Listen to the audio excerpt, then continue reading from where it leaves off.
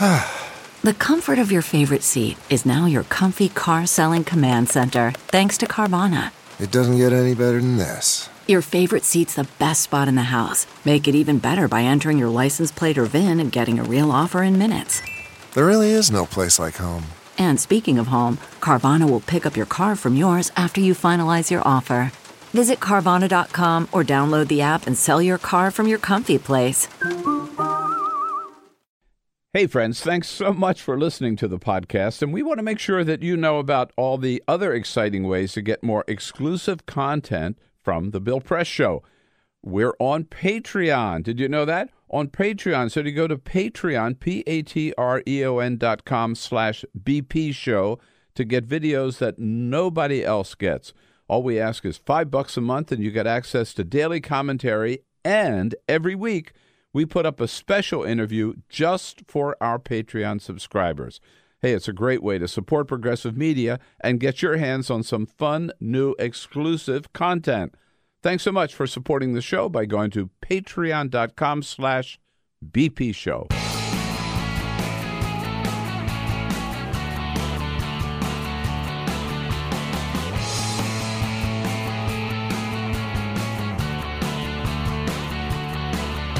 Giving you everything you need to fight the Trump administration. This is The Bill Press Show, live at youtube.com/The Bill Press Show. A top Vatican cardinal says Pope Francis knew all about sexual abuse allegations against Cardinal Theodore McCarrick of Washington, D.C., and did nothing about it. Hey, what do you say, folks? Here we go. I'm back. Look who's here. Yeah, how about it? Look at you. Good to see you today, and hope you missed me. I certainly missed all of you. Nothing happened while I was away, as always. I mean, you know, I hate to leave you in the dog days of summer when there's nothing to talk about, but somehow you managed to make it through last week. Honest to God, in probably the busiest news week of the entire Trump administration, which is saying something. I hate to inform you, you are no longer allowed to go on vacation. We just, when Bill says he's going on vacation, we just brace for the worst because we know it's going to be an insane news week. Honest to God, it really was. And as much as you go on vacation to get away from it. Right. You can't get away from it. No, not these days. And particularly not with things happening on the scale that they did. But it was a colossal news week and a disastrous news week for Donald Trump, to be sure.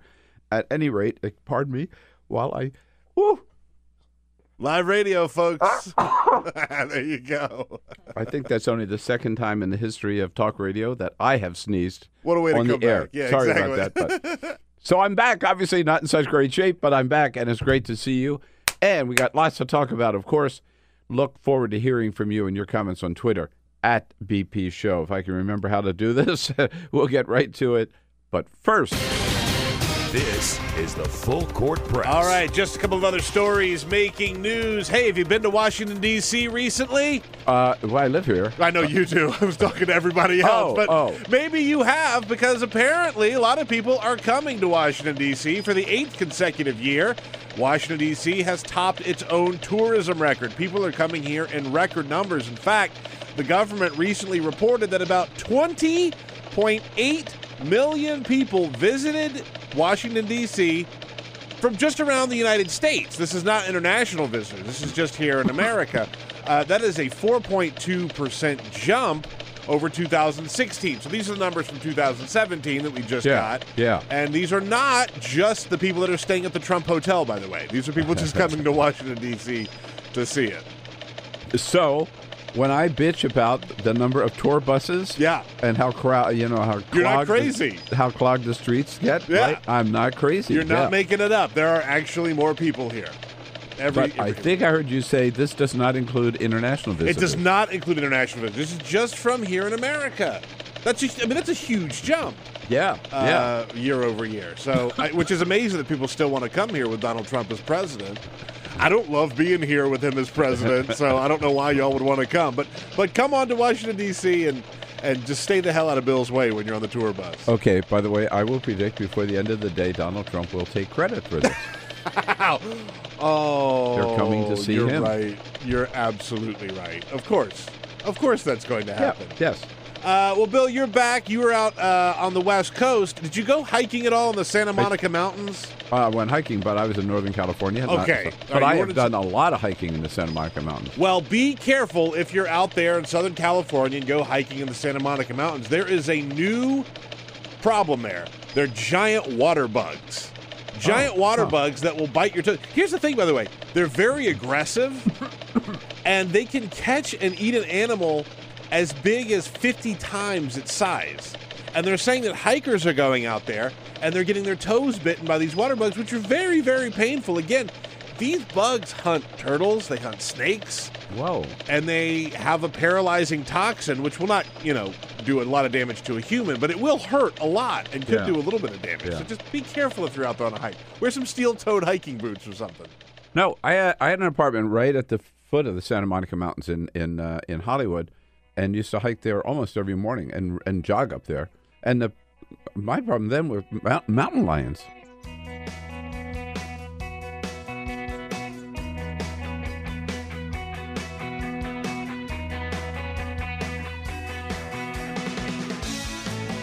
This is the Bill Press Show.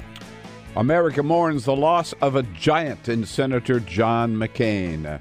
Hey, what do you say, everybody? Great to see you. Hello, hello. It is a Monday, August 27. It's good to be back from a little vacation on the West Coast up in Oregon, Bend, Oregon, and down in the San Francisco Bay Area in Inverness, California. Here we are back with all of you today. What a big news week it was last week. I tried to stay away from the news. It was impossible to do so because every day so much news was breaking, and it was a disastrous week for Donald Trump. As we will discuss, I think last week marked the beginning of the end of the Trump presidency. So much to talk about. It's good to see you today. Of course, we'll start with the death of Senator John McCain one day after he decided he was not going to continue any medical treatment for his brain cancer. The funeral arrangements set for this week. One person who will, of course, be very, very, very conspicuously absent because John McCain did not want him there, is Donald Trump himself. The DNC, in a big meeting in Chicago, taking a big step toward making the Democratic Party more democratic by cutting the power of the superdelegates. They will not vote on the first ballot at the next convention. A big Bernie Sanders change that Bernie Sanders promoted, that both sides of the party, the progressive side and the establishment side, if you will, agreed to in a very, very big and important step over the weekend in Chicago. Mike Pompeo on his way to North Korea when Donald Trump pulled the plug and said, nope, a good sign, a very important sign of the fact that what we've been saying all along is that the big summit in Singapore was nothing but a showboat, nothing but a publicity stunt. Nothing has happened, and Donald Trump himself acknowledged that by pulling the plug on Secretary of State Pompeo's visit to North Korea. And, of course, we see that we heard that one of the top cardinals in the Vatican, who was the Vatican's representative to the United States, sent a blistering letter over the weekend saying that Pope Francis himself knew all about the fact that Washington's Cardinal Theodore McCarrick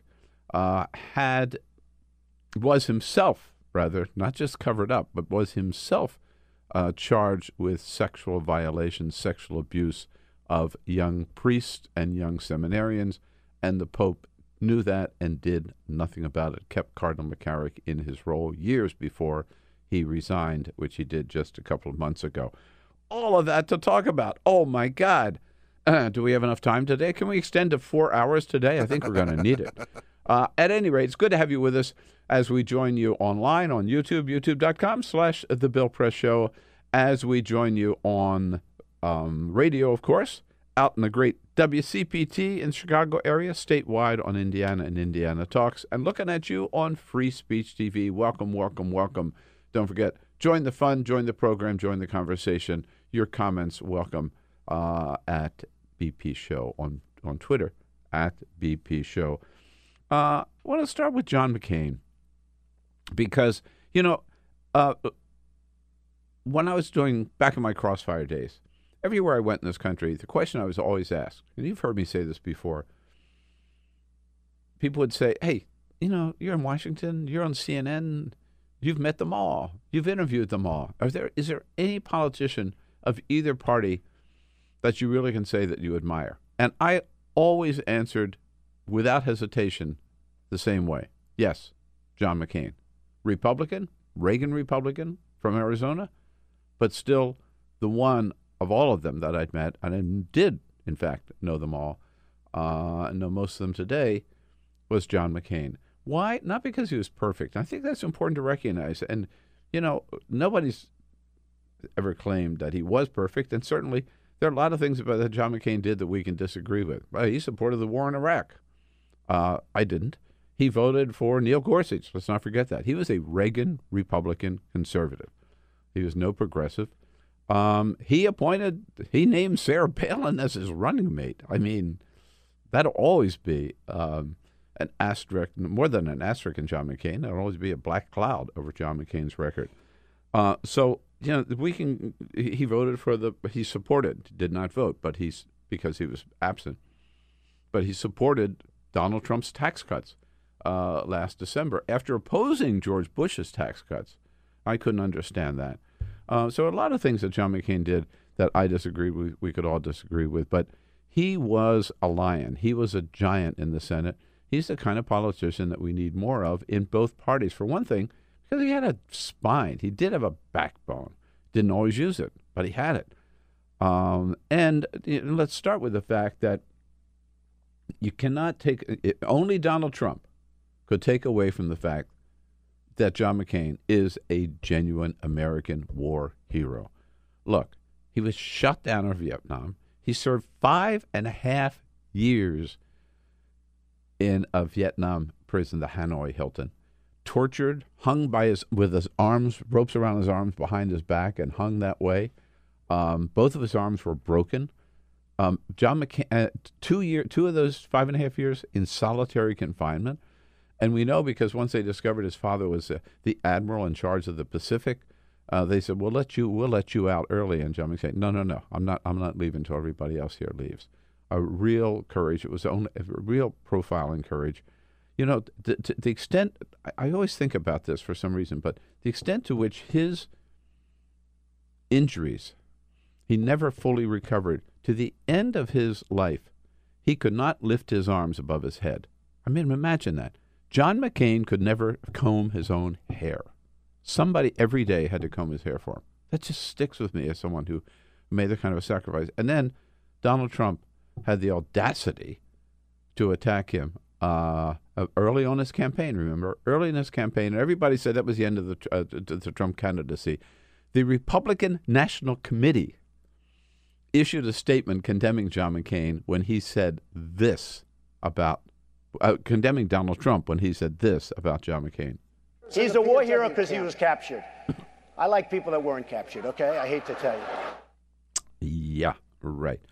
And John McCain was a maverick. He was one of those guys who would be willing to break with his own party. As I mentioned, he didn't support George W. Bush's tax cuts. Famously, he came in and just totally destroyed the Republican chances of repealing Obamacare when he made that famous now thumbs down vote on the floor of the Senate. He was a gentleman. He was a fighter. He had strong political beliefs. He didn't engage. Who did? Who has? Nobody engaged in the kind of ugly campaign rhetoric and ugly personal attacks that Donald Trump engages in. And one of the things about John McCain is he had basically he's everything that Donald Trump is not, or was everything Donald Trump was not. He had an incredible relationship with the media. And again, that's where I got to know him as co-host of Crossfire. He called the media, he joked about the media and referred to the media as his base. But the main point was that he respected members of the media, and he would answer your question. He made himself accessible, available, and would answer your questions. Oh, boy, how unusual is that today? I remember in the 2000 campaign, I went up to New Hampshire and got a chance to ride on the Straight Talk Express. And in between campaign events, you'd sit on that bus, and John McCain would sit there surrounded by a group of reporters, and we could ask him any question we wanted, and the whole length of the trip, he was just sitting there on the bus answering questions. Nobody would do that. Nobody has done that. Nobody would do that today. Barack Obama didn't do it. Hillary Clinton didn't do it. Nobody could do it. Maybe nobody was capable of doing that. I read a little story over the weekend by a reporter, I forget the guy's name, who was saying that he met John McCain as a reporter in the Capitol when the elevator opened. In the Capitol, there are elevators that say senators only or members only in the House. And the door of the elevator opened, and he was standing in front of, happened to be a senator's elevator. McCain was inside with one other Republican senator. And the reporter said, "Oh, I'm sorry, I didn't know this was the senator's elevator." And McCain said, "No, come on, just jump on." And he did. And then McCain said, "So who do you work for, son?" or something like that. And the guy said, "I work for Senator Kennedy." And John McCain said, "Oh, Teddy Kennedy, a great guy. I don't know. We could not do our job without Teddy Kennedy." And the other Republican senator, who was some conservative, just sort of scuffed and said, "Oh, yeah, right." And the next floor, this other senator got out. Door closes. John McCain turns to this reporter and says, "Don't pay any attention to him. He's just an a-hole." But that's the kind of relationship that he had. I remember John McCain's sense of humor. I've told you this before, but one of my favorite jokes around Washington is John McCain repeated it often that coming from Arizona, he came to Washington and he soon learned the difference between a cactus and a caucus. Yes.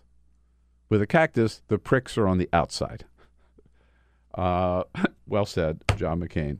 So, as I say, in response to the question, any politician you admire of either party? Yeah, John McCain. In response to the question, I also get a lot of time, how can you fix this political system? I would say we need more politicians of either party like a John McCain. And I think it's very illustrative of where we are today, that John McCain will be buried first as a series of tributes to John McCain this week. He will lie in state Wednesday in the Arizona State Capitol. He will lie in state in the Capitol Rotunda, the Senate Rotunda here on Friday. I definitely will be there to pay my respects. Saturday, there will be a memorial service at the National Cathedral where President George W. Bush and President Barack Obama will both speak. Notice, the two politicians that he ran against for president will both speak at John McCain's service at his request. And Sunday, he will be buried at the U.S. Naval Academy up in Annapolis. Donald Trump will not be present at any one of those services at the request of John McCain, just like Donald Trump was not welcome at the service of Barbara Bush. I think that tells you a lot about Donald Trump and where the Republican Party is today. Now let's get back to a little bit about last week. Oh, my God, what a colossal week last week. It was, I made a little list this morning of the things that I remember that happened last week. Peter, you can help us out here. Okay? Sure. So all in 1 week. This is not like the last year. All in 1 week. Paul Manafort was convicted on 8 counts. By the way, okay, they didn't reach a conclusion on 10, but they didn't find him not guilty on 10 either. There was one holdout, but 8 out of 10, 8 out of 18 counts convicted. Huge victory for Robert Mueller. And again, the witch hunt, well, this witch hunt has certainly caught a lot of witches. He's one of the latest ones. Michael Cohen reached a plea deal. By the way, those two stories happened in the same hour. Yeah. On Tuesday afternoon. It was the Manafort, then the Cohen, and then Duncan Hunter. Right. Which I'm sure you're going to get to. But those all happened in like an hour and a half on Tuesday afternoon. Unbelievable. Right, yeah. So just sticking with the Donald Trump thing before we get to Duncan Hunter. And the other aspect of the other sort of examples of corruption here in Washington, D.C. So Michael Cohen reaches a plea deal with the attorneys in New York. And by the way, just about everybody agrees that Donald Trump is in more jeopardy from the New York prosecutors than he is from maybe Robert Mueller. Because Robert Mueller, remember, has to issue a report, goes to the Justice Department, and then goes to Congress, and it's up to Congress to do something about it. But nothing might happen. And nothing could happen, right? Yeah. And the New York prosecutors, they're on their own, baby. Yeah. They are on their own, right? At the same time, so after Paul Manafort, Michael Cohen, Alan Weisselberg, who is I think this could be the most important of all. He is the CFO, the Chief Financial Officer of the Trump Empire. You think he doesn't have the tax returns? He wrote the tax returns, right? He knows everything. He is cooperating with Robert Mueller now and has been granted immunity to do so. So he's another one who has flipped, if you will. You know, I agree. That was kind of an undercovered story from last week, and I think that this could be. I mean, it's not. I mean, look, collusion is a big part of it. Yes, the salacious stories of him with the porn stars. That's obviously very interesting, but it all comes down to the cash. Yep, it all comes down to the money. So, in addition to that, we found out that Don McGahn, the White House attorney, has been talking to Robert Mueller and spent over 30 hours being interviewed by Robert Mueller. I forgot that was last week. That we found that out. God knows what he told him yeah. about meetings at the White House and everything. And he did that, by the way, and Donald Trump said, yeah, let's cooperate with Robert. This was early on, over 30 hours. So they've been right inside the end of the White House, the top levels of White House counsel. And Don McGahn is not an idiot. He's not dumb enough to lie. Right. The way that Donald Trump probably would. Right. So Michael Cohen has flipped. Alan Weisselberg has flipped, gotten immunity. The only one who hasn't is Paul Manafort. Rick Gates, of course, has flipped. Also flipped and given immunity is, here he is again, William Pecker. We always laugh about his name, but he is the publisher of the National Enquirer. He's the one who made the deal with Stormy Daniels. What do they call it? Catch and kill, I think. Catch and kill, yeah. Right. So they get the story, and then they pay the person not to publish the story, which they did with Stormy Daniels. She's trying to get out from under that deal. So now Pecker, who is a close friend of Trump and who supported him all the way, he has flipped, and he's agreed to cooperate with the special counsel Robert Mueller, and he has been granted immunity as well. And he knows where a lot of the bodies are buried. There are other deals that he made that we're going to find out about, including one we already found out about, which is, are you ready for this? The doorman of the Trump Hotel, who had made a deal, same thing, catch and kill, with the National Enquirer, reporting about yet another alleged affair that Donald Trump had, this time with a housekeeper in the Trump Tower with whom he had an illegitimate child. And that child is out there somewhere, some little Donnie Trumpy somewhere, right? Yet again, another kid out there, according to the doorman. This is unbelievable. And this happened years ago. Maybe it's not an impeachable offense, but it just reinforces what a total scum, Donald Trump is and what he's been able to get away with. And this was another guy who was paid not to tell his story. Now his contract has expired, and apparently, according to CNN, he is willing to talk. I got to tell you, when you add all of those things up, I mean, I honestly believe that last week marked the beginning of the end of the Trump presidency. There's no way, I think, he escapes the legal implications of and consequences of what has been revealed. And it's a case that's building and building and building, getting stronger and stronger every day. I haven't seen it yet. I saw an advanced copy of it. But check out the cover of this week's New Yorker magazine. Shows Donald Trump, and he's running down a hill, and he's looking behind him, and there's a pack of baying dogs running after him. And it's like closing in. And that's really what it is. And those running dogs represent not the media. No, those running dogs represent the special counsel's investigation, Democrats taking control of the House, which looks more and more likely, and the New York prosecutors all combined coming after Donald Trump. And no way out of it, I believe. No way out of it. And because we've talked about this. Yeah. I have not been one saying, people always ask me, how long is he going to last? I keep saying, right. No, is he going to resign? I said, no, he's not going to resign. He's not going to retire. No, he's not going to be impeached as long as Republicans control the House. You're just going to have to accept the fact he's going to be there for 4 years until we throw him out. Now, I'm not so sure. Yeah. After last week, I'm not so sure.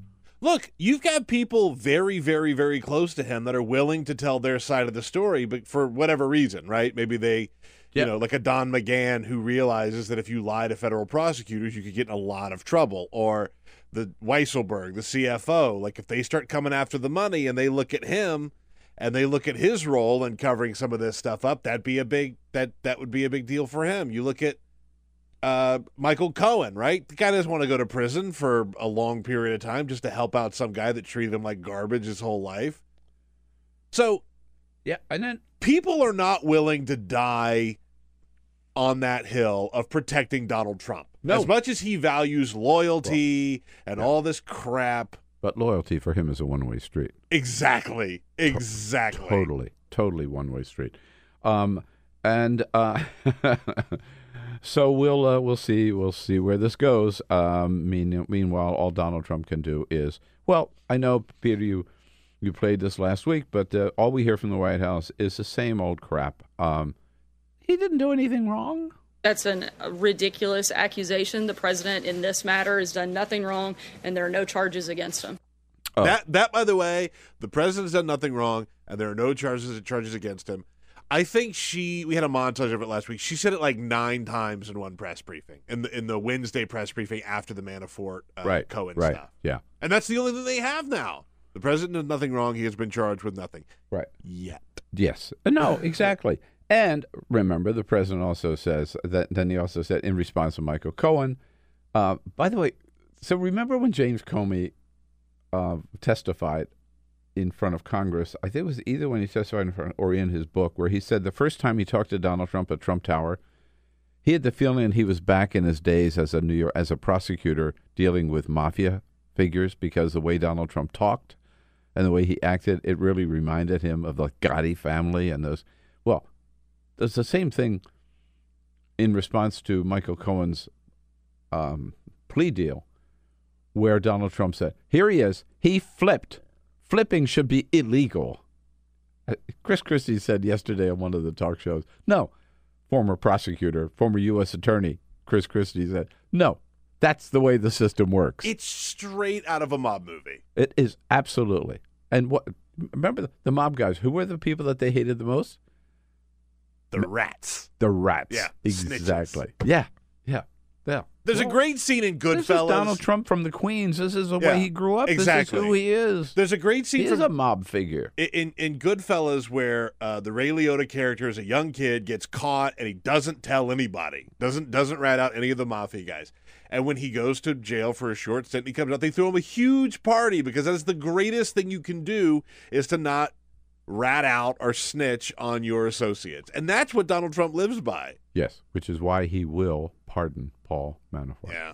Okay. Hey, a couple of other things before we take a quick break here. By the way, great lineup of guests today. Graham Weiss is going to join us from Governing Magazine, Matt Ford from the New Republic, and Matt Gertz also from Media Matters for America. Just a couple of other things. Kudos to the DNC. Big vote. We've talked about it with Chairman Tom Perez here in studio, with Chairman Larry Cohen, who's the co-chair of the Reform Commission, which brought this proposal to clip the wings of superdelegates at the next Democratic convention and not let superdelegates dictate and decide the nominee before the people of the United States have to vote, the way they did in 2016. Superdelegates flocking to Hillary Clinton and supporting her before she even announced her candidacy, making it impossible for somebody like a Bernie Sanders to win or anybody else to win. It was a bad system, a tilted system, an undemocratic system. The DNC fixed that in Chicago over the weekend by saying At the next convention, the superdelegates will still be there. They'll still be honored. They just won't vote on the first ballot. The people will vote on the first ballot, and then the superdelegates can weigh in. Also, as we just alluded a little bit earlier, Duncan Hunter, the second Republican congressman in a month to be indicted after Chris Collins from New Jersey was indicted for insider trading. Duncan Hunter, now from California, San Diego area, North San Diego County, indicted on all kinds of financial irregularities where he was using his campaign money. He was a party animal, known in San Diego for just walking into bars and just buying rounds and paying all kinds of money, exorbitant money. He was charging his campaign for airline tickets, vacation at Lake Tahoe for him and a friend, not his family, paying the kids' dentist bills, all that kind of stuff. And when he got caught and indicted, he blamed his wife. Blamed his wife. Yes, he said. Oh, she's the one who took care of all the finance. I never knew what we were spending money on. What a scum. At any rate, yeah, culture of corruption. Remember that phrase? It is back in full bore at this time. And finally, the other big story, we'll talk more about it a little bit later. Yes, indeed, the one of the top cardinals in the Vatican, who was a former Vatican liaison to the United States, a papal nuncio, they call that, wrote a letter over the weekend saying that he had personally told Pope Francis that Cardinal McCarrick of Washington had himself been charged with sexual abuse of seminarians and young priests back, a couple of decades ago. The Pope knew from the papal nuncio, knew about these charges against Cardinal McCarrick, and yet left Cardinal McCarrick in his role as one of the top cardinals in the United States, and even appointed him as head of a commission to look into allegations of sexual abuse among priests in the United States. This was years before Cardinal McCarrick resigned, which he did just a couple of months ago. If true, but by the way, he also said that Pope Benedict the 16th knew about this as well. If true, this is a huge blow against Pope Francis, and this could be the end of Pope Francis's reign as Pope, which is sad because he's a great Pope. He's been a great Pope on so many other issues. Brought such refreshing openness to the Catholic Church, and looked like he was the Pope who was going to really reform the Church and the Vatican and lead it out of these problems that it's had. And now he's just could have mired the Church even more in these problems by personally being responsible. And we know this is also it's a fact, not just allegations, that there were bishops in Argentina that the Pope knew about too, that he did accused of sexual abuse, that he did nothing about. Curiously enough, the Pope was asked about this yesterday when he was flying back from a weekend in Ireland, a weekend also that didn't go well because the Irish people have finally had it up to here with the Catholic Church. There are massive examples of sexual abuse on the part of Irish priests that, again, the Vatican and the Catholic Church did nothing about. But flying home from Ireland over the weekend, the Pope was asked about this letter from the former papal nuncio, just looking for his name, Carlo Maria Vigano, former top Vatican diplomat in the United States. The Pope was asked about that letter and the charges, and the Pope said he was not even going to respond to it.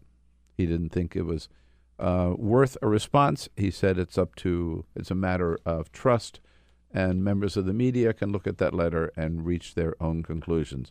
The fact that the Pope would not deny that charge, nor affirm that charge, would simply not comment, I think is very troubling. We'll see where this goes, but this is a real body blow to the Catholic Church. I told you there was a lot to talk about. So here we are, and we're just getting started on this Monday, August 27. Good to be back. Great to see you again. Don't forget, Weigh in with your comments on the news of the day on Twitter at BP Show. We'll take a quick break. Take the Bill Press Show anywhere you go. Download our free podcast. Search for the Bill Press Show on iTunes and catch the highlights from every show. Hey, here we go on a Monday, August 27. Hello, hello, hello. Great to have you with us. The Bill Press Show coming to you live from our nation's capital, Washington, D.C. Overrun with tourists. More tourists than ever before. Last year, 20.8 million from different parts of the United States alone coming to Washington, D.C. So if it looks a little crowded here on the show, we are getting more and more crowded. Good to be with you today, as we are brought to you today by the American Federation of Government Employees, the great men and women of the AFGE, scoring a big victory over the weekend when a judge ruled against a couple of executive orders that Donald Trump had signed, making it easier to fire federal employees. President J. David Cox of the AFGE fought that ruling, and a judge agreed with them over the weekend. I'm sure you can find out more about it if you go to their website at afge.org. Here we go. Yes, lots to talk about. Graham Weiss will not be joining us, maybe another day this week, but we've had lots of comments so far, Peter. Yes, indeed. People are excited you're back, Bill. Lots of comments on Twitter at BP Show, where you talked about all the tourists coming to Washington, D.C. Melanie Miller says, we're coming in mass numbers to protest this administration, which is, I hadn't thought about that. That's right. I hadn't thought about that. Also, a lot of those people have come to protest. Totally. Yeah, absolutely. Yes. Also, these were the numbers for 2017. So, like, you think about the Women's March, right? And all the other marches that happened here. Gina says people are coming to D.C. to see it before Trump destroys it. Yes, that's certainly one way to look at it. Also about the passing of John McCain and Donald Trump not being invited. Holly says, how vile do you have to be that people don't even want to be around you when they're dead? That's an excellent point. Excellent point. Also, a couple of comments on the Vatican. This comes... Just one other thing we didn't point out is, remember, last week, Donald Trump signed the John McCain Defense Authorization Act. Sure. And just showing how petty he is, went through the entire signing ceremony, without mentioning the name of the bill because he did not want to mention John McCain's name. Yeah. That's how small he is compared to how big a giant John McCain was. Also, you talked about the Vatican in the YouTube chat room, youtube.com/The Bill Press Show, youtube.com/The Bill Press Show. A lot of different comments on this issue. Bruce says, the Pope ain't going anywhere. Pope is the emblem of Christ on earth. The Pope is the real deal. 2,000 years of social manipulation will take some time to heal. The Pope is golden to me. So a little bit of a Pope defender there. Also, Dewey says the church deal is not new. They all know and protect. All of them should be subject to the laws just as any other citizen. And Josh says the whole church needs to be held accountable for this. Also worth noting that the previous popes like Benedict knew and the church said nothing. They only want Francis gone because they don't like him. If you have a comment, you can find us on Twitter at BP Show or in the YouTube chat room, youtube.com/The Bill Press Show. Now, I do have to say that this letter written by this cardinal, this is a conservative cardinal who has always been a critic of Pope Francis because he thinks Pope Francis is too liberal. So you got to consider the source. At the same time, if true,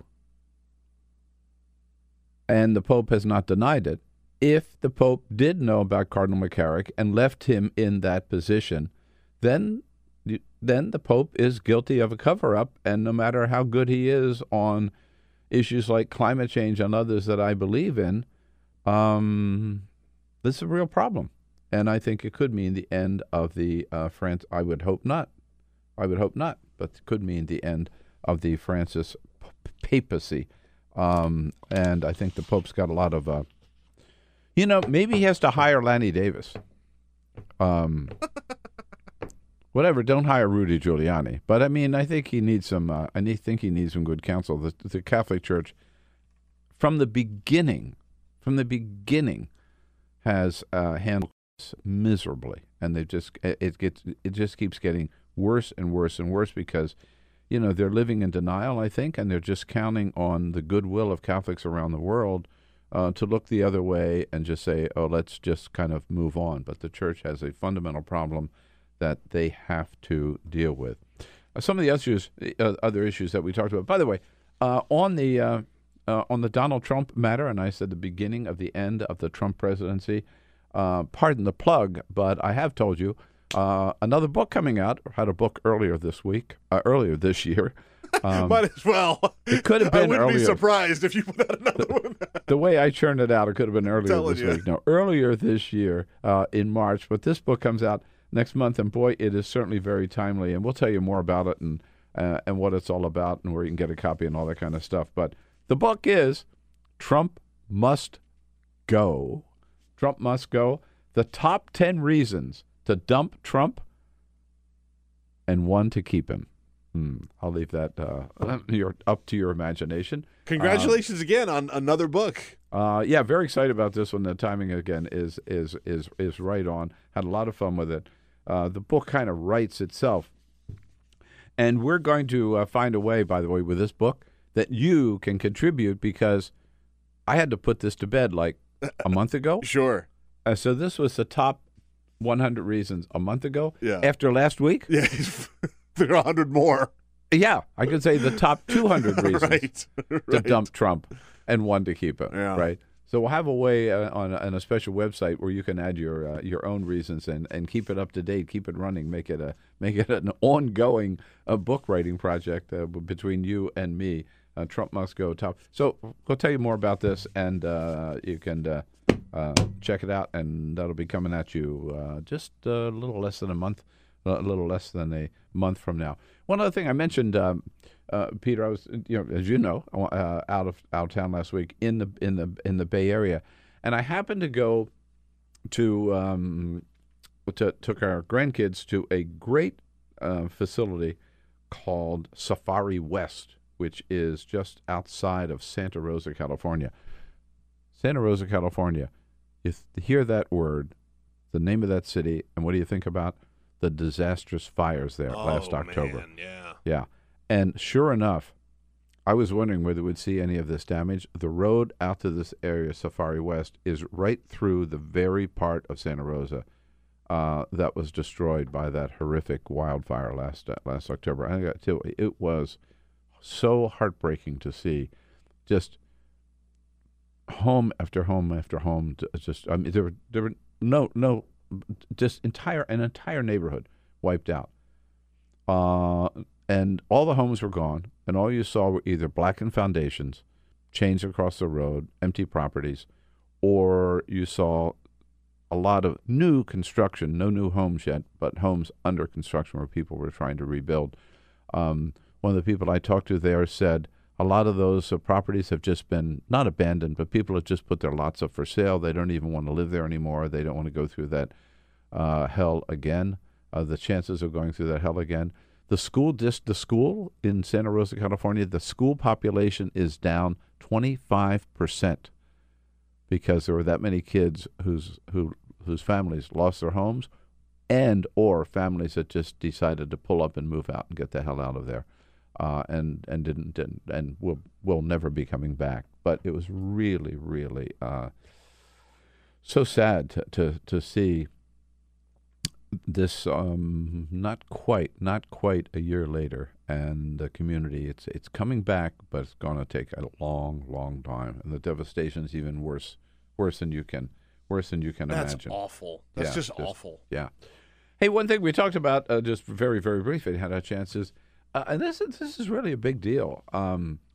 What came out of the summit in Singapore with Kim Jong-un and Donald Trump, of course, crowing that this was the end of any threat from North Korea.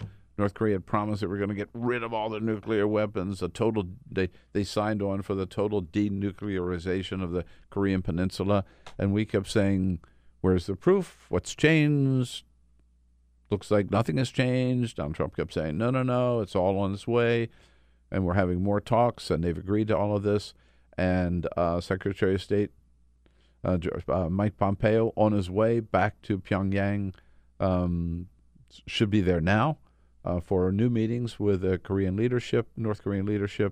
to make sure that they were in fact moving forward with what they had allegedly promised in Singapore. Donald Trump suddenly pulling the plug on that visit of Secretary of State Mike Pompeo, essentially admitting that nothing was happening, that North Korea had reneged on its promise, that Donald Trump had achieved nothing in Singapore, and told Mike Pompeo, just stay home, don't even bother going over there. So where does this leave? Where does this leave things with North Korea?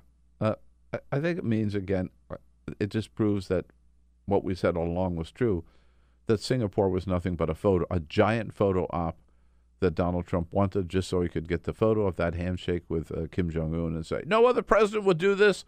I could do it. I did it. Look how great I am. And nothing happened. Nothing has changed. North Korea has not destroyed one single nuclear weapon. They haven't stopped building new ones. Yeah, they haven't tested any missiles, maybe because they don't need any, but they haven't agreed not to. And they still are a rogue nation. Probably the only real example of fascism on the planet. And now they have international recognition. That's what's changed because of Donald Trump. It's amazing to think about the big summit that they had just a couple months ago. Right. And this new era of cooperation with North Korea and everything's hunky-dory. Remember, Donald Trump said, Americans can sleep well tonight because I have gotten rid of the threat of North Korea's nuclear weapons program. No, now look where we are. Now look where we are. Where are we with North Korea at this point? Basically, he's given them international standing, which they never had before. For nothing. They had to give up nothing. They had to make no concessions. All they did was just convince him to come and have a meeting and legitimize them. Mm-hmm. Yeah. Which didn't really look that hard to do. It looked like he was really up for it, and they had to do nothing. Yeah. In addition to everything else that happened last week, we talked about Paul Manafort, Michael Cohen, go down the list. Alan Weisselberg, we're going to hear more and more about him, the chief financial officer. We also had the Rudy Giuliani mess. And, so normally I take vacation. I'm not here for the show. And I don't do my weekly column for the Tribune syndication. Last week, I had to break ranks. And I couldn't resist it, and I did write a column because I had to, in response to Rudy Giuliani's unbelievable exchange with Chuck Todd a week ago Sunday on Meet the Press. I knew you talked about it last week, but it is still stunning when you think about what Giuliani asserted, reflecting what we've known from the beginning, what the view of the Trump administration, Donald Trump and the people around him, is about the truth. The truth to them is not reality, right? The truth to them is what Donald Trump believes. Look, this gets back to... or what he asserts. Kellyanne Conway with the alternative facts. Absolutely. Right? This is just the mindset over there. They do live in a total parallel universe. So let's hear this again. A week ago Sunday, on Meet the Press, Chuck Todd interviewing Rudy Giuliani about the truth. And when you tell me that, he should testify because he's going to tell the truth and he shouldn't worry, well, that's so silly because it's somebody's version of the truth, not the truth. He didn't have a conversation. Truth is about, truth. I don't mean to go like... No, it isn't truth. Truth isn't truth. The President of the United States says, I didn't... Truth isn't truth. Mr. Mayor, do you realize what... No. This is going to become a bad meme. Don't do this to me. Don't do truth. That's my favorite. Donald Trump says, I didn't talk about Flynn with Comey. Comey says, you did talk about it. So tell me what the truth is. Don McGahn might know. If you're such a genius, Don McGahn doesn't know. If that's the situation, they have two pieces of evidence. Trump says, I didn't tell him, and the other guy says that he did say it. Which is the truth? Unbelievable. Again, what Rudy is saying there is the truth is whatever Donald Trump says it is. No. Now, you may have a case, and by the way, in any court case, just about, you do have one person says this and the other person says that. But yet, there is still the truth there. It doesn't mean there is no truth. It doesn't mean the truth is not the truth. It just means you need a little more poking, probing, other evidence to figure out which one is lying and which one is telling the truth.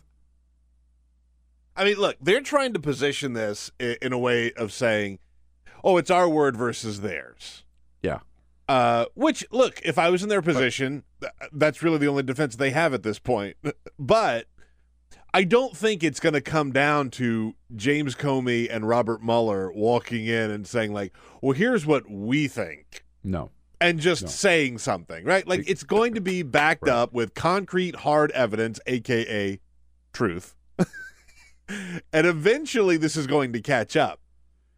And when you think back, and I hate to get repetitive here, but you think back to what Donald Trump has asserted and what the White House asserts is the truth, it's pretty astounding. By the way, I remind you, the Washington Post on day, what was it, 580, July 31st. It was day 588, I believe, of the Trump presidency. And there were over 4,000 and some absolute outright lies that the Washington, fortunately, you and I can't keep up with all this. But there are a couple of news sources, Washington Post being one of them, that does, and the New York Times, that does track the lies every day.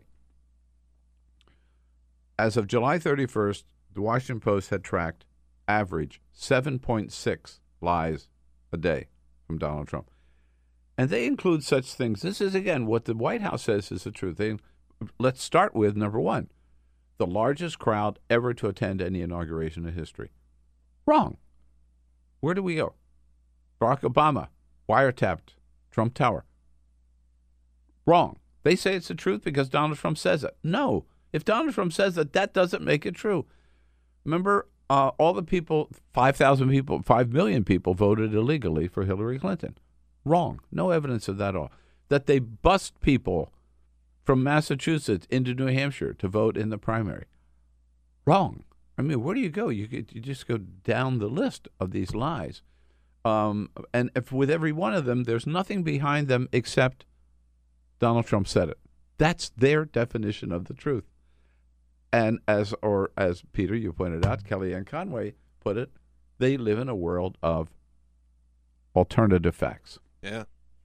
And so you could hear the disbelief in Chuck Todd saying, the truth is the truth. Everybody always says, no, it's not. That's their world. Yeah. But it's also kind of like, look, this has worked pretty well for them. So far. And at some point, it's going to run out, right? Like, lying won't get you anywhere. Well, it'll get you the presidency, And he's been president now for this stretch of time. Will he make it out of his first term? Who knows? We'll just have to wait and see. But these things are catching up. They will eventually catch up. Is the point? Yeah. No. I believe so. By the way, on the impeachment front, every story that I've seen this week while I was gone, in terms of the latest count and how the congressional what the outlook looks like for the midterms, everybody's coming. Every story shows that every time they look at this, the chances look better and better that Democrats are going to take back the House. Not to get cocky, not to get overconfident, but there's a great opportunity there. And everybody says what that's going to mean is impeachment. There are even some Democrats now who were sort of cool on the idea of impeachment. We're not there yet. Who are starting to warm up and saying there are more. This is becoming. It's more and more imperative that we take a close look at this. One of them being Congressman Eric Swalwell from California, great progressive, done a great job in Congress, but he hasn't signed on to any impeachment plan yet. Yesterday he was on This Week with George Stephanopoulos and saying yeah, it looks like something we got to take a look at. I think having thorough investigations, putting forth an impenetrable case to the American people, doing it in a bipartisan way is the proper way to do this. But we're not there yet. Not there yet. But it's interesting to see some of these people thawing on the idea. Like when we had Congressman Dan Kildee in studio right here. He's been one of those guys that has said consistently, now's not the time, now's not the time, now's not the time. And this was a couple of weeks ago before the Cohen and the Manafort stuff happened. And he said, look, I'm starting to think about it in a serious way. And sadly, another shooting in Florida yesterday. 2 people killed at a shopping mall, a video game arcade. And Rick Scott, the governor of Florida, running for the United States Senate, this is the best he can do in terms of response to that shooting. The conversation we have to have is what's changed. I mean, when I was growing up, we never had conversations about this. Because it didn't happen. Yeah. What's changed, Rick Scott? Why don't you take a look at the easy accessibility, easy availability of assault weapons, Rick Scott? Yeah. Maybe the number of guns in circulation in the United States is what has changed since you were a little boy, Rick Scott. How can you continue to deny that? You deny it here the same way you denied it in the school shooting last year. All right, Matt Ford joins us next from the New Republic. The Bill Press Show. Hey, friends, don't be a stranger. Keep up to date with all of the Bill Press Show happenings around the clock on social media. Here's how. You can follow us on Twitter at BP Show or on Facebook at www.facebook.com/Bill Press Show and on YouTube, youtube.com/The Bill Press Show. And remember, if you haven't already done so, make sure to subscribe to this podcast on iTunes. And while you're there, please rate and review the show. That means a lot to us. And thanks so much for your support.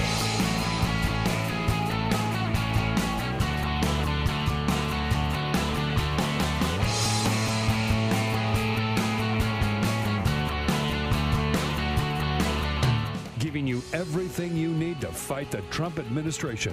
This is The Bill Press Show, live at youtube.com/The Bill Press Show. I'm back, and it's good to be back and great to see you again here on a Monday, August 27. Hello, folks. Hope you had a great weekend. Boy, what a week. Last week when I was gone, I just can't believe how much happened. I was tempted to run back. There was so much going on, but I thought, no, I'll wait until today and we can catch up. And we got a lot of catching up to do.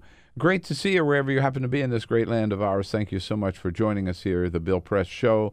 Monday, August 27, again, live from our nation's capital with all the news of the day.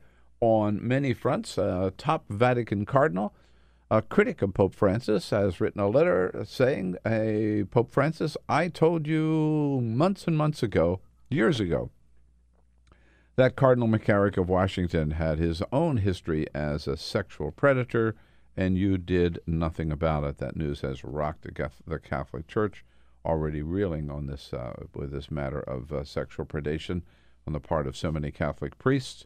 Meanwhile, Donald Trump suffering again a very bad week, with thanks to Michael Cohen and Paul Manafort and others, and the entire nation mourning the loss of a giant, John McCain, who will be put to rest this week.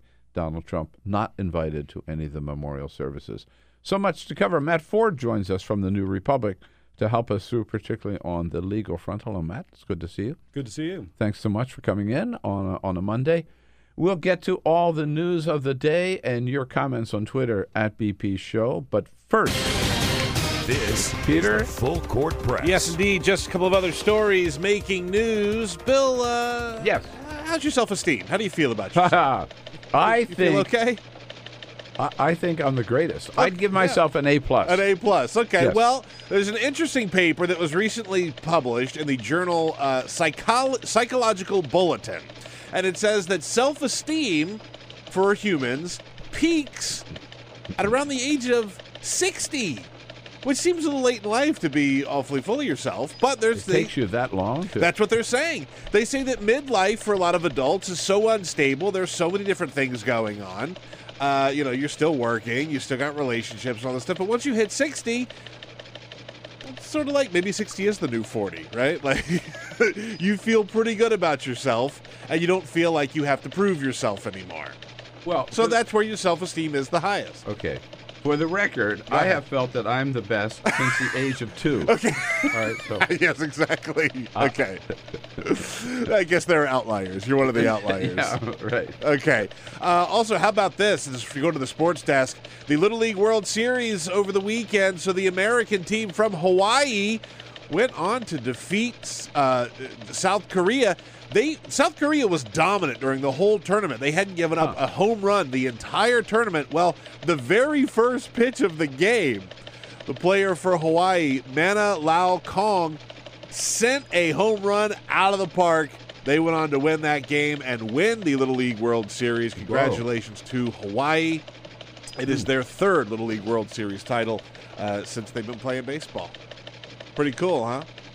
It is. I didn't even know the Little League still existed. I haven't heard It's still about it out there, man. Long. Yeah. It's still out there. And by the way, Amazon has not been getting the best press recently. There are a lot of problems that Amazon has. Well, one thing that they are trying to do is incentivize its users to tweet nice things about them. Or no, I shouldn't say its users, its employees. Incentivize its employees to tweet nice things about them. Somebody, I guess you could call him a whistleblower, tweeted about how Amazon is now giving $50 gift cards to employees who tweet nice things about Jeff Bezos and the company. Is that insane? That is. It's crazy. If that's the only way you can get people to say nice things about you? It's called the FC Ambassador Program. It's short for the Fulfillment Center Ambassador Program. And they're having employees tweet nice things about the company and saying, like, hey, you hear a lot of bad things, but it's not so bad. We love it here. That's disgusting. Yeah. On the other hand, if you and Ray want to...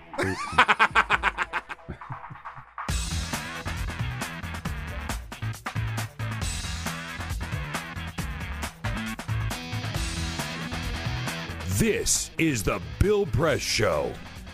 Hey, what do you say? Great to see you today. It is the Bill Press Show, and I'm back in town. Good to see all of you again on this Monday, August 27, with lots and lots to talk about. Yes, losing a giant in the United States Senate, John McCain, the man, Republican or Democrat that I admired most in the United States Senate for many years, and a top Vatican cardinal accusing the Pope himself of covering up the sexual misdeeds of Cardinal Theodore McCarrick of the United States.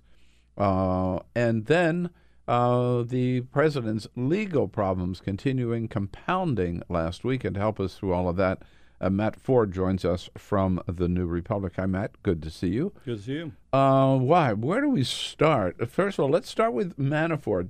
Donald Trump sort of dismissed, all this happened while I was out of town last week, of course. But Donald Trump dismissed the conviction of Paul Manafort on 8 counts, saying, yeah, but they didn't find him guilty on 10, so, this is no big deal. Is it?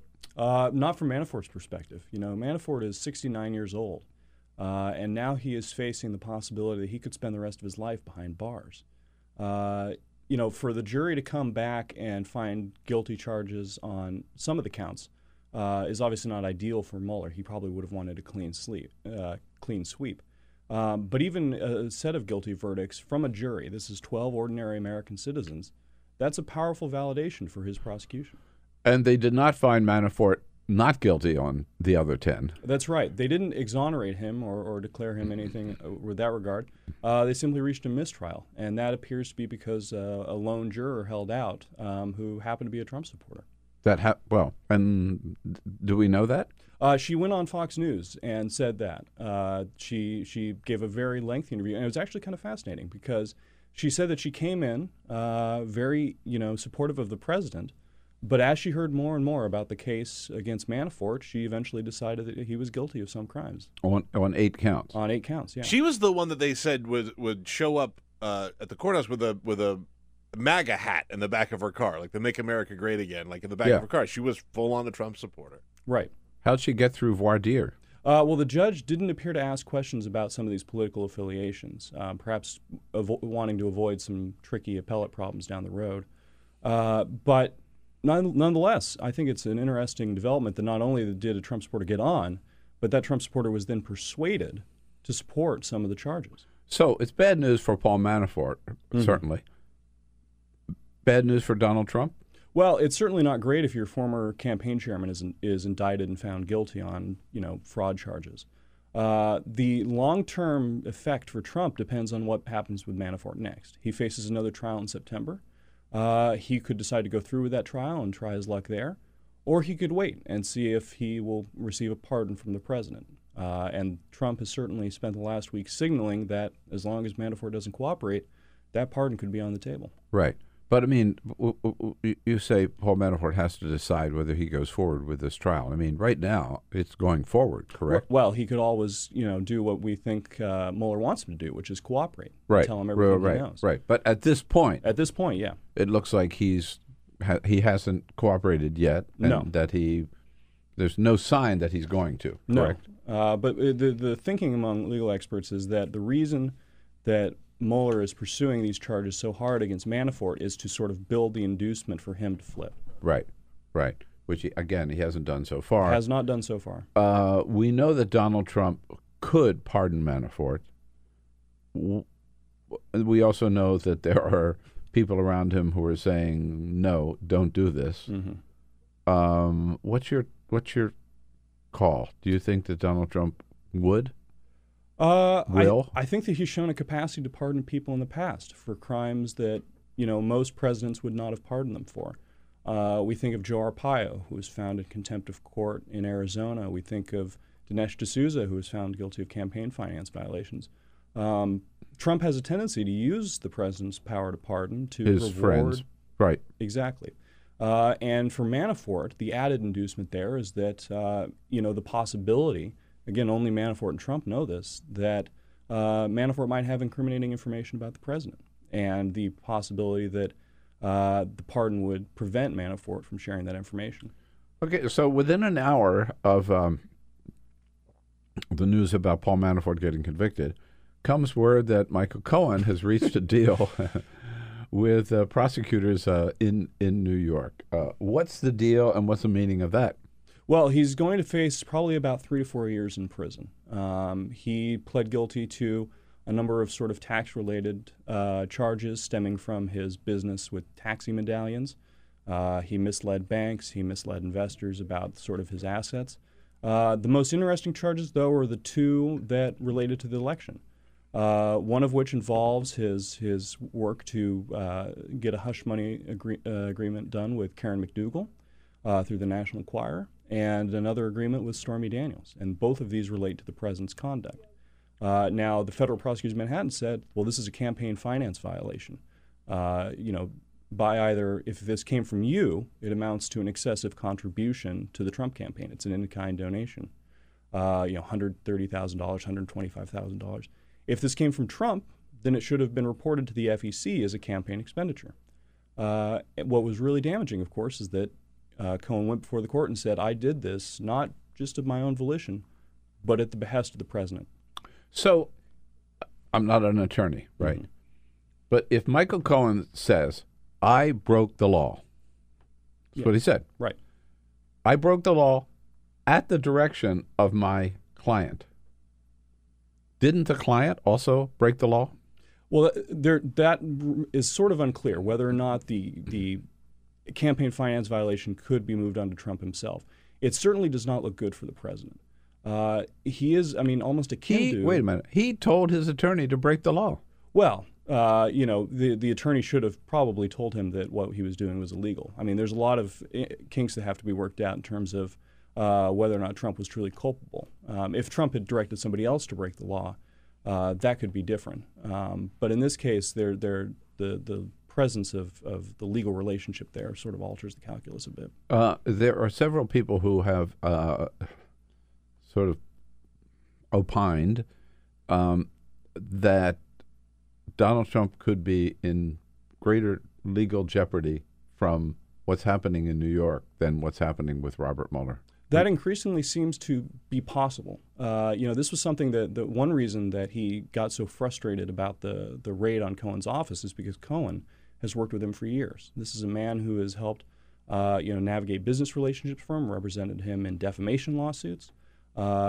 He, more than almost anyone else, knows Trump's dirty laundry. And the possibility that laundry could be aired for federal prosecutors, that's pretty ominous. Right. And meanwhile, back on to Michael Cohen for a second. Donald Trump's response was, of course, Manafort's a liar and a leaker and everything else, just like James Comey, and he flipped. And flipping should be illegal. Right. That's certainly not an argument you usually hear the president make. Federal prosecutors use flipping all the time on a daily basis. The idea of giving low-level people a lighter deal in exchange for going after higher-level targets, that's the basis of almost every organized crime and white-collar prosecution in the last century. As a result, it's just another sign of what Trump is sort of treating the American legal system as. He has an obligation under the Constitution to faithfully execute the laws.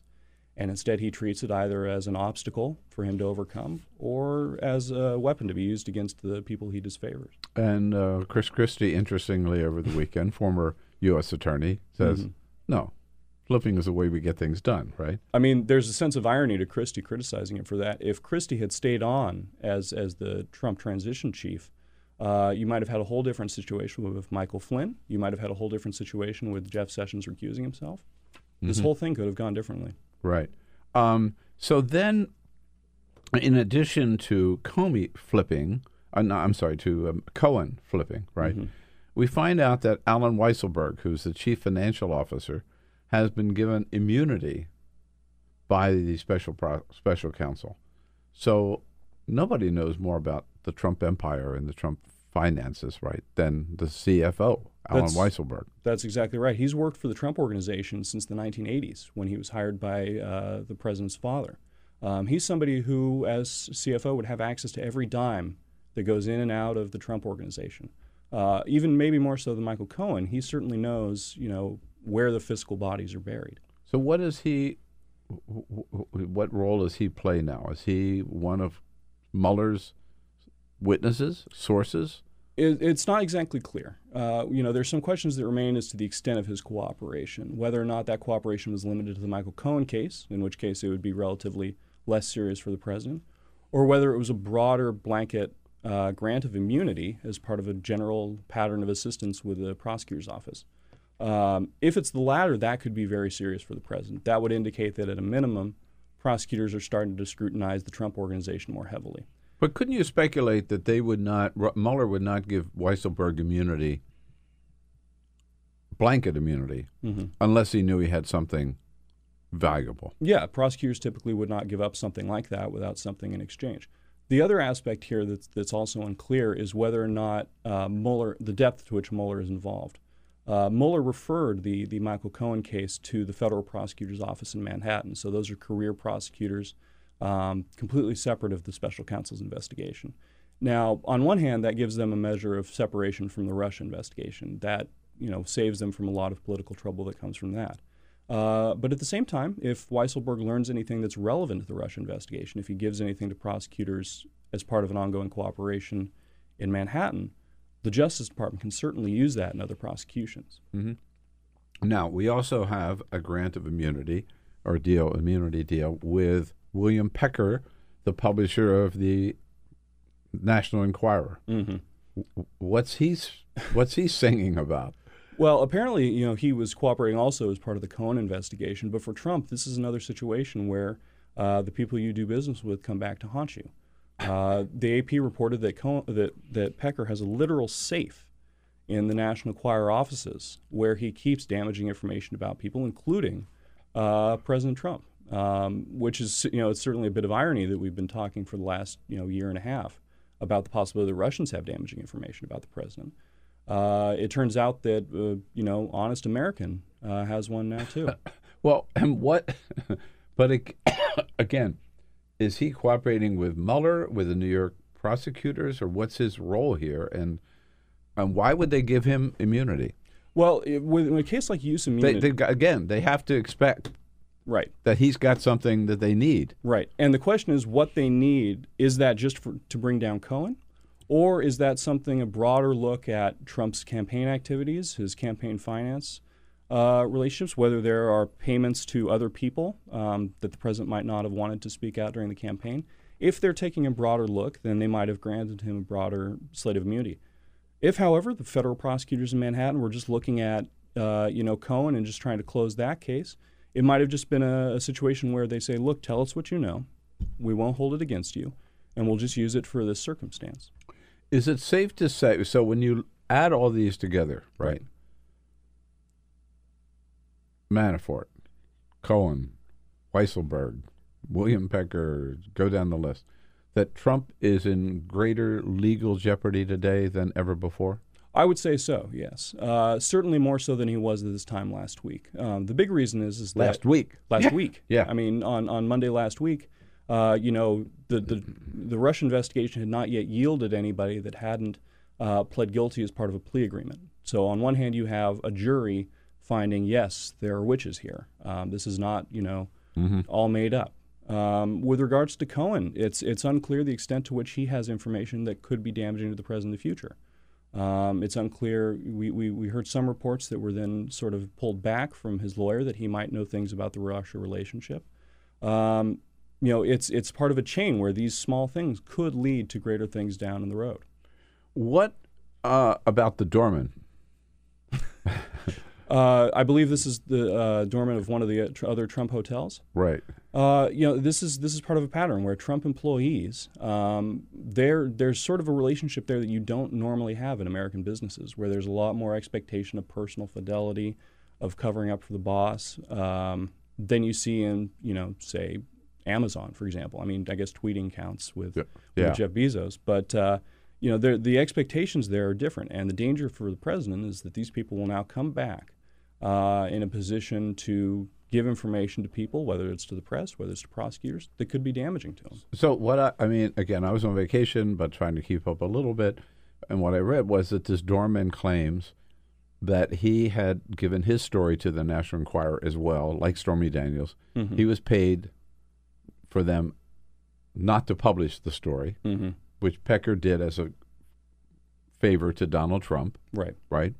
And his story, which he's now willing to tell, where he alleges that Donald Trump had an affair with a housekeeper at this Trump Tower, whichever one it was, and that they had an illegitimate child. Right. And now he's willing to tell this story. Mm-hmm. Well, I mean, certainly, the issue here also is with Pecker himself. The president, has criticized the media for being fake news, for being things like that. And you have a situation where he's been working with a media mogul himself to capture and kill dangerous stories.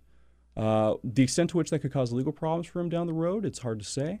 The extent to which, it once again reflects badly on the president is great. I mean, it is ironic, and we're going to be talking with Matt Gertz in the next half hour about media matters, media issues. But ironic that while he's attacking fake news all the time, he's really making a deal with something I've considered fake news forever, which is the National Enquirer, right? Right. Hardly a legitimate news source. Between that and the reports in the 80s that he used to impersonate himself and give, flattering stories. John Barron. John Barron. Yeah. Between those two reports, obviously Trump's attacks on the media are unacceptable, but you can certainly see how he would develop a sort of disdain for journalistic practices when his experience is the National Enquirer and, John Barron.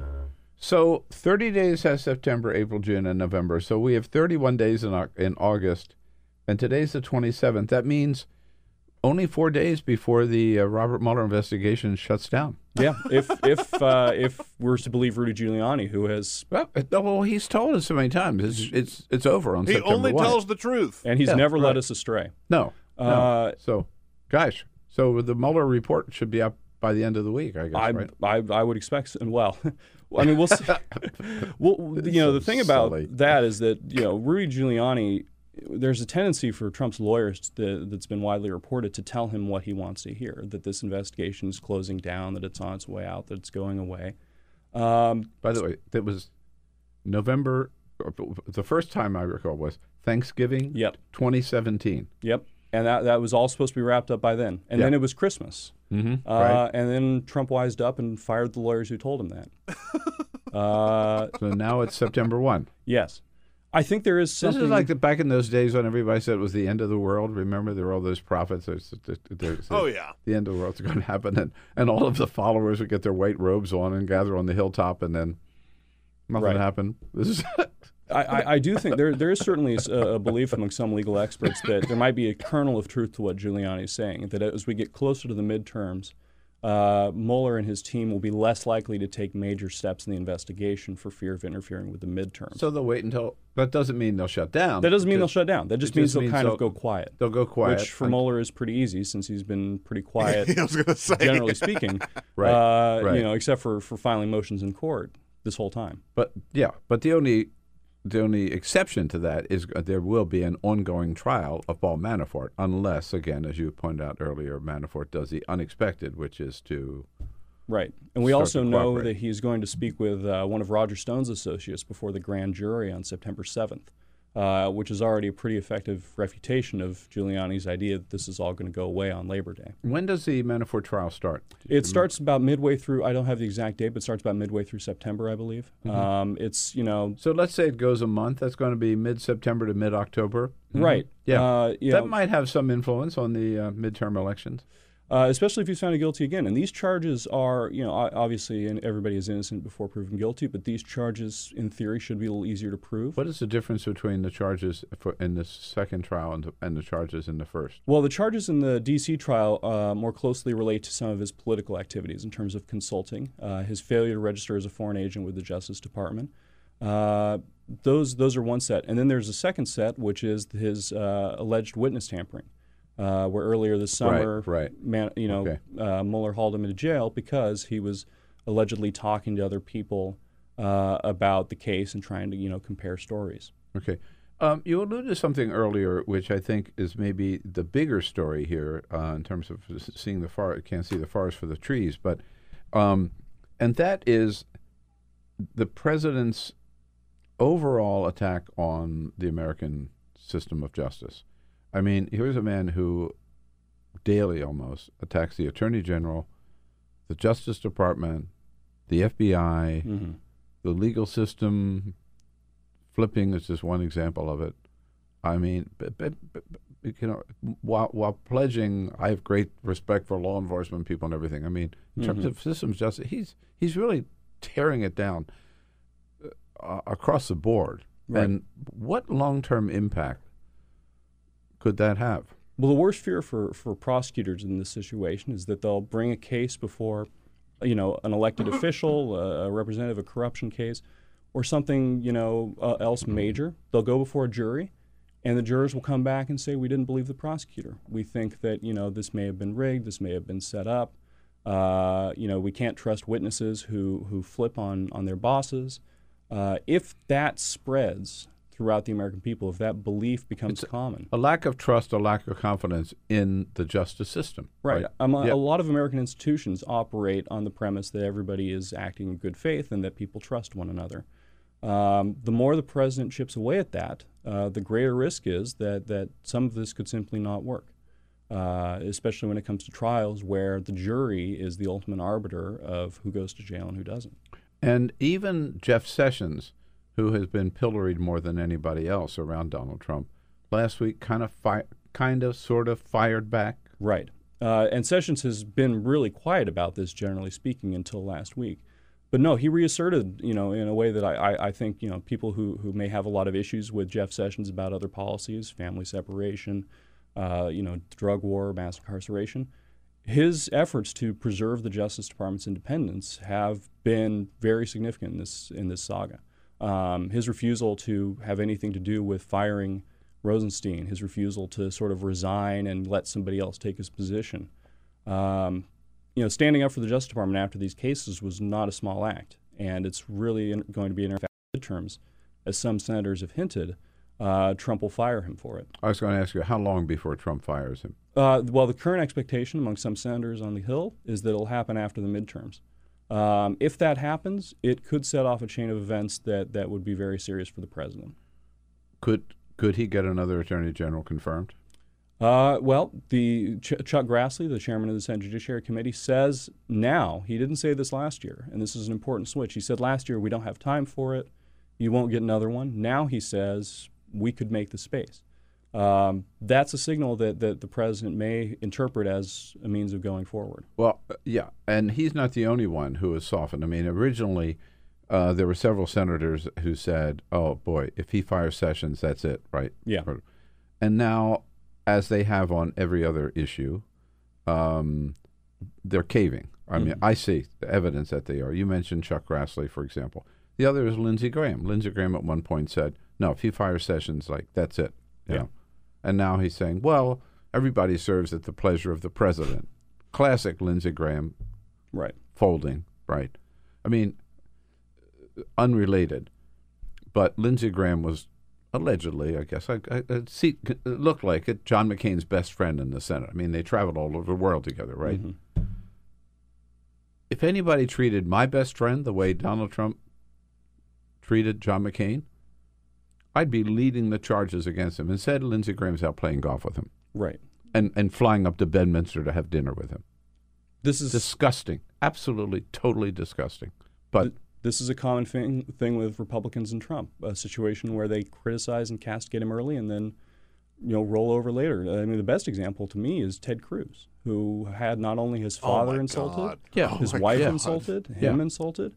Made a public show of defiance at the Republican National Convention, one of the signal moments of the year, and has now completely sort of adopted the Trump line. Right. By the way, you could add to that list Marco Rubio. You can add Rand Paul. I was going to name them. All of them that ran against him that are still in some sort of office. Yeah, yeah. It's interesting that Chris Christie, who has not become an anti-Trumper, but I mean, he has, like, just over the weekend saying no. Flipping? No, that's what we do as the prosecutors, right? Mm-hmm. So he's maintained a little distance. So all the rest of them they have. Go down the list, right? They're all either silent or they're total openly supportive of what Donald Trump is doing. And the factor that they're looking at time and time again is his poll numbers. He may have 40%, 42% with the American people as a whole, but he's running at 80 to 90% among Republicans. There's not really an electoral path for any of these guys if they defy the president. So until that number changes, it's hard to see how a lot of Republicans on Capitol Hill get in any mood to defy him. Okay, we'll let you go, but first tell us, so what legal bombs are going to drop this week? Well, the one thing that you didn't drop them all last week, right? I mean, didn't you save a couple for this week? Well, the one thing that we're watching out for now is what happens to Roger Stone. Oh, yes. Mueller has been systematically bringing every single one of his associates before the grand jury in the past 6 months. Right, but not Stone himself yet. But not Stone himself, which is a bad sign for Stone if the prosecutors aren't talking to you at all. Mm-hmm. This is the pattern we saw before the indictment of Manafort. Yeah. Pattern we saw for the indictment, guilty plea of Flynn. From your lips to God's ears. I know. I'm just like grinning in here thinking about it. For some reason, I don't know how. I'm on Roger Stone's email list, so I get these emails from him for raising money. He's always saying, Robert Mueller is after me. You have to send me money, right? It's building up his defense fund, right? Every time I get one of those, I want to send Robert Mueller a check. But so that could be the next one. Yeah, okay. That's what a lot of people are expecting.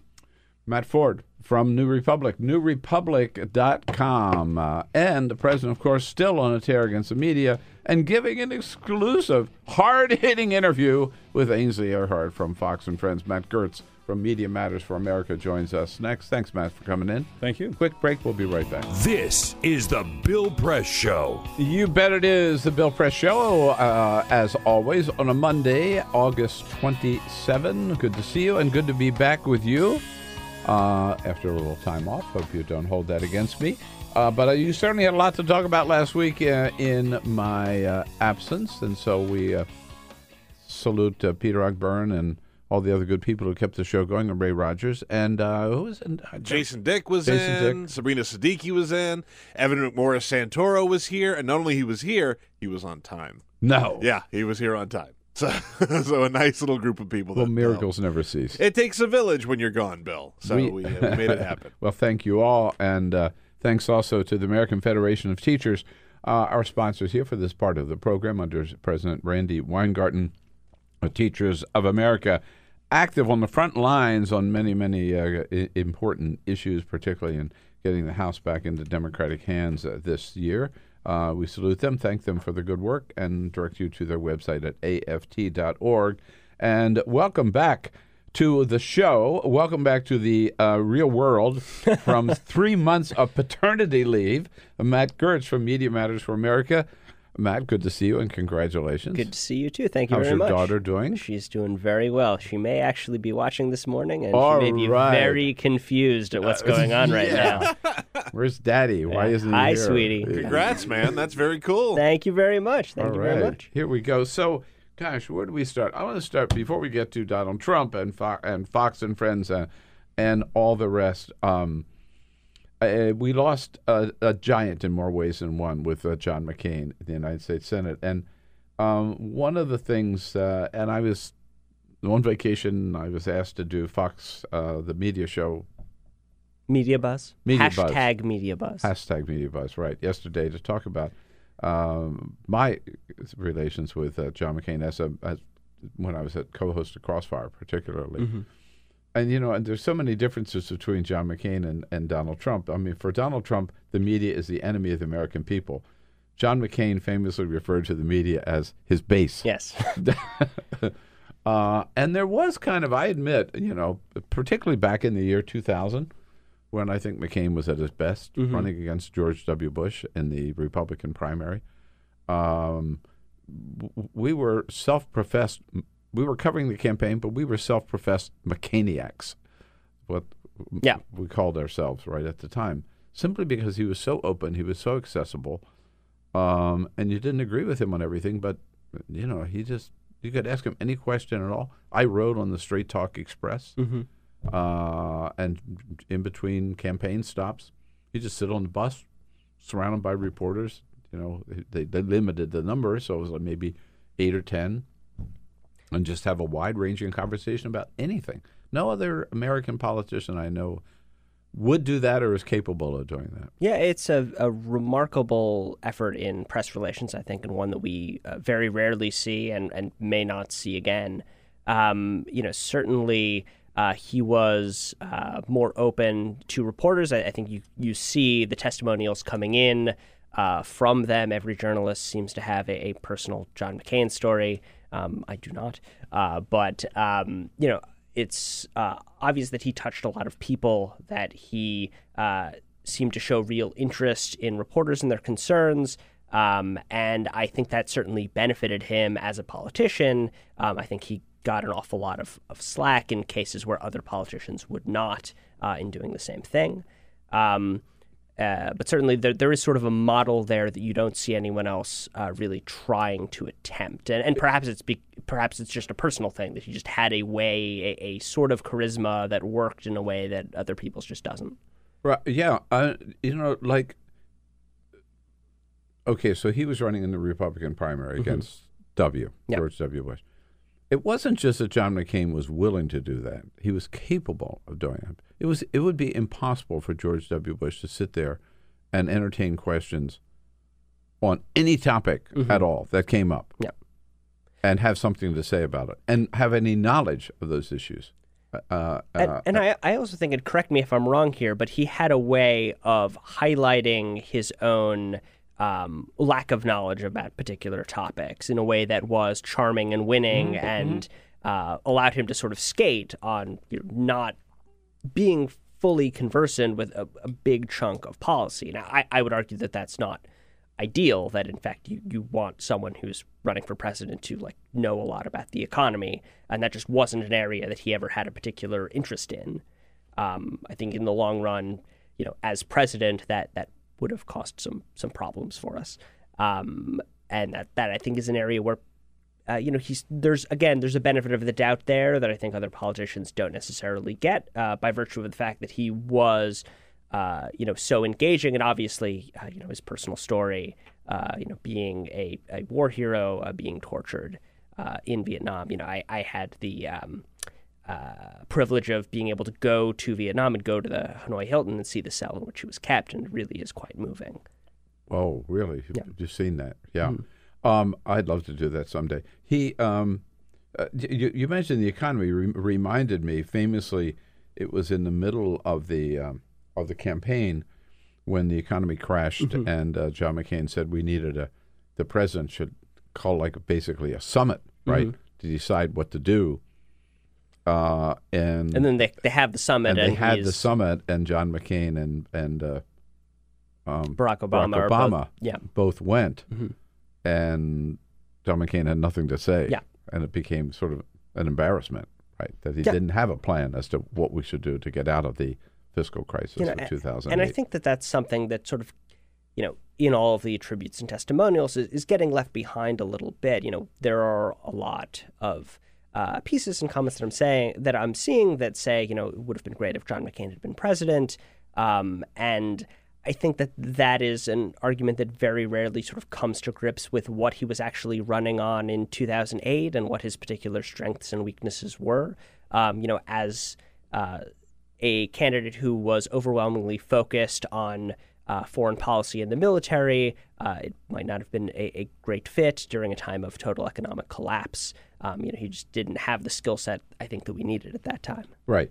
And we can't forget that he may have wanted to do Joe Lieberman, but he ended up doing Sarah Palin, yes. And for which he regretted and admitted that he had screwed up in that particular case.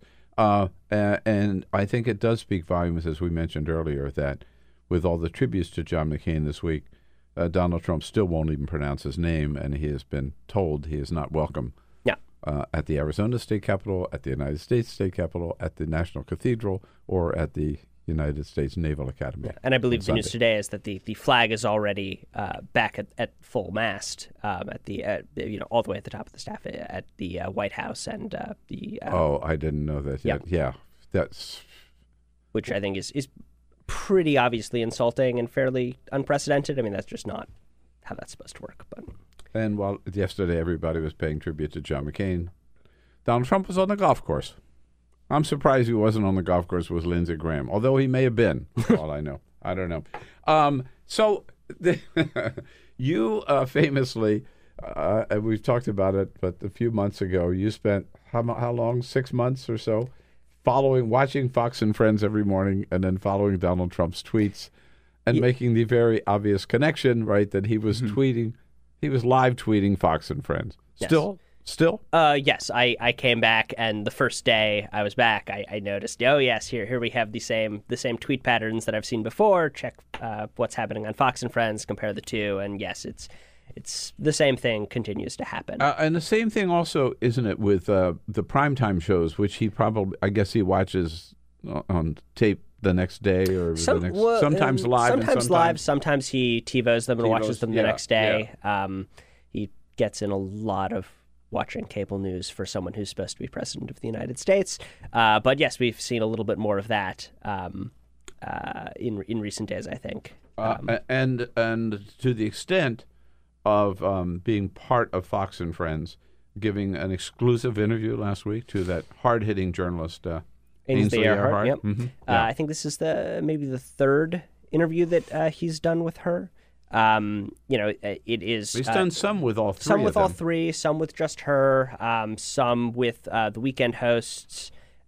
He loves the show. He likes the fact that they don't question him basically ever. Clearly that is a interview style that he's very comfortable with, and one that the White House is happy to book him on, because they know that while he may say, his sort of typical terrible things and cause a bit of an uproar, he's not going to be pressed to reveal something important like he was, in the Lester Holt interview, where after a series of questions, he admits that contrary to what the White House had been saying for several days, that he had fired James Comey because of the Russia investigation. Right. So what news did he make in the Ainsley Earhart interview? It's not really a ton of news that was made, I would say. He said a couple of particularly comments that suggest that he has the mindset of a mafia boss, I would say. Which, he just very obviously, this all happened in the wake of Paul Manafort being found guilty of 8 counts of federal crimes, and Michael Cohen pleading guilty to 8 counts as well, and suggesting that he had been ordered by Donald Trump to make illegal payments in order to keep women from coming forward during the election, and saying that they had had affairs with President Trump. And so this is, illegal campaign contributions that he was masterminding, and according to him, at the behest of the President of the United States. So not great. And so, in light of that, or in the wake of that, he appeared on Fox and Friends, and he basically seems to think that Michael Cohen is a rat, and that is bad, and that perhaps you shouldn't be allowed to, plead in exchange for, giving testimony on someone else, and that the crimes that he had been charged with were not real crimes. And that is something that he says that he got from, he actually said during this interview, I saw people on television explaining that Michael Cohen, these weren't even crimes. And, sometimes you can learn good things from the television. He's learning these things from Fox News, right? These are, I went back and traced that argument, and it's one that was being made over the previous days on Sean Hannity's show and on Fox and Friends by the same sort of cast of characters by that Napolitano? have been... no, not Jeanine Pirro? Napolitano actually is generally not disastrous. It's actually Greg Jarrett, who is the sort of former court TV anchor and then was a weekend anchor on Fox for a long time and has reinvented himself as the guy that people like Sean Hannity and the Fox and Friends cast turn to explain how the president and his associates didn't do any crimes, and the real crimes were committed by Hillary Clinton and everyone involved in the investigation. And so he has a new book out about this supposed witch hunt, and the president has apparently, while I was on leave, repeatedly tweeting about how everyone should go read the book because it tells the real story about what's happening. Yeah. And so, there's this feedback loop happening where, he is watching these people on television making arguments about how he did nothing wrong, and then he comes, out either in interviews on Fox itself or through his tweets and parrots those same arguments. Then both Fox and everyone else is trying to figure out, well, Fox is just repeating, oh, yes, the president said this thing, and it's correct. And everyone else is trying to explain why the legal theory that the president of the United States is suddenly tweeting about on a random Wednesday morning is, in fact, something that makes no sense. In addition to Fox and Friends, who are his other primary sources on Fox? Lou Dobbs is a big one. Yeah. Unbelievable. So it's interesting. He's sort of in many ways kind of a proto Donald Trump. He was very much invested in the same sort of criticism of immigration and trade, and has really built Trumpism into his central brand at Fox. He has a show that's technically on the Fox Business Network, but in fact is almost entirely a straightforward political show about how Donald Trump is basically a demigod, and everyone who's criticizing him is terrible and should probably be in jail. I think that sums it up. That's real. That's a slight exaggeration for effect, but not too much of one. It really is fairly horrifying to watch that program. Jeanine Pirro is another one, longtime friend of Trump, and someone who has a sort of similar themes that she's just sort of repeating again and again. She has a Saturday night program on Fox News. Judge Jeanine Pirro. Also with a book out. Indeed, yeah. Also with a book that gets praised by Donald Trump. And these are people who he watches these shows, he tweets about these shows, and he has personal connections with the hosts of those shows. And in each case, Jeanine Pirro has been to the White House a couple of times for Oval Office meetings with the president and high-ranking members of his administration, in which she says that Jeff Sessions should be fired. Lou Dobbs reportedly was in the Daily Beast several months ago that the president not only talks to Lou Dobbs a lot, but will have him on speakerphone in White House meetings to make the case that he has been making on television to the president's aides. Hannity has been referred to as a sort of shadow chief of staff. He's apparently having conversations with the president almost every night, sometimes multiple times a day, and the president watches that show too. So there's this sort of, we're way over the line between a general media principal relationship. It really is a sort of direct advisory role that all of these people are playing in the administration. With the president seeking their feedback and giving their and really promoting them personally. They've each gained quite a lot of sort of, I think, power within Fox from that relationship. And you'd have to add Tucker Carlson to the list, too, wouldn't you? Little less, I think, than the others. Certainly, that's a program that he watches, as we saw this week, where Tucker Carlson did a show in which he claimed falsely that there was lots of land is being taken from white farmers in South Africa, which is a sort of long-running white nationalist trope. Yeah. And the president saw that and tweeted about it. And then got caught in the facts. Yeah, and then so this is where we have I think the third international incident that's been caused by the president the president or a member of his administration parroting things that they saw on Fox and Friends. There was one with Norway where the president said that there had been some sort of terrorist attack that hadn't happened. Sweden, not Norway. Sweden. And then the third one is Sean Spicer saying that the British had conspired with Obama against Trump, and that caused a bit of a mess. Are there any critical voices on Fox? The reason I ask is I think I was on vacation last week, that Neil Cavuto Neil, you mentioned Fox Business. Yep. Neil Cavuto really started Fox Business. I guess it was the one put in charge of putting that together. Still has his program on. And he's been pretty critical of Donald he's Trump. been, not entirely. There's him. Shep Smith has been quite critical, and in fact, you can sort of probably see the most critical of all. Yeah, Shep. I would say, and almost critical of Fox itself. I mean, you see a lot of cases where Shep Smith is pushing back against claims that are made on Sean Hannity's show. That said, I think it's quite obvious that his star has been on the decline, and Sean Hannity's star has been on the rise there. And so, it's not having too much of an impact, I would say, on that audience. Right. So if Shep Smith and then Neil Cavuto, and I saw, again, just coming back, so I'm not totally up to date, that there are a couple of Fox reporters who... I believe, and I'm also not getting back, but yes, a couple of reporters on the news side have recently resigned. Because they didn't like the direction the Fox News was going in. But they were not major... Not huge figures. Not anchors, not hosts, not major... Yeah. Yeah, there's... And, the degree to... I think one of them was the Jerusalem correspondent, and one of them is Adam Housley, who's done a sort of a lot of different reporting for the network.